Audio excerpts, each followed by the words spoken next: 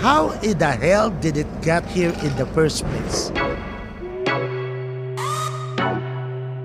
Hey everyone, it's Shilpi Chhotray. People Over Plastic is so excited to be back with Season 2 of our podcast. This season, we're investigating a topic we don't talk about enough, where plastic waste ends up. You see, waste may be incredibly visible.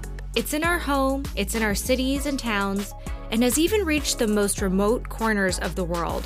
But what's not so visible is how it's being dumped in communities around the world, often through organized crime and black markets. Why is waste getting dumped into certain communities and not in others?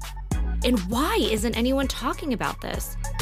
In Season 2 of People Over Plastic, we're getting into the why and the who. We're going to hear stories from everyday people that have a very unique relationship to the world of waste. Whether it's seeing cash in the discarded bottles, glass, and cans lying on the street. I live in a city with maybe, 9 million people? How many cans and bottles are out there?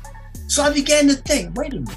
You know how much money is just laying on the street? It's just that you have to get it. Or trying to contain a massive cargo shipment of waste from entering your country. This is not a garbage can of any country, so if you are bringing in any garbage from any part of the world, we will surely stop you. Or addressing the epidemic of waste being dumped in low-income black communities.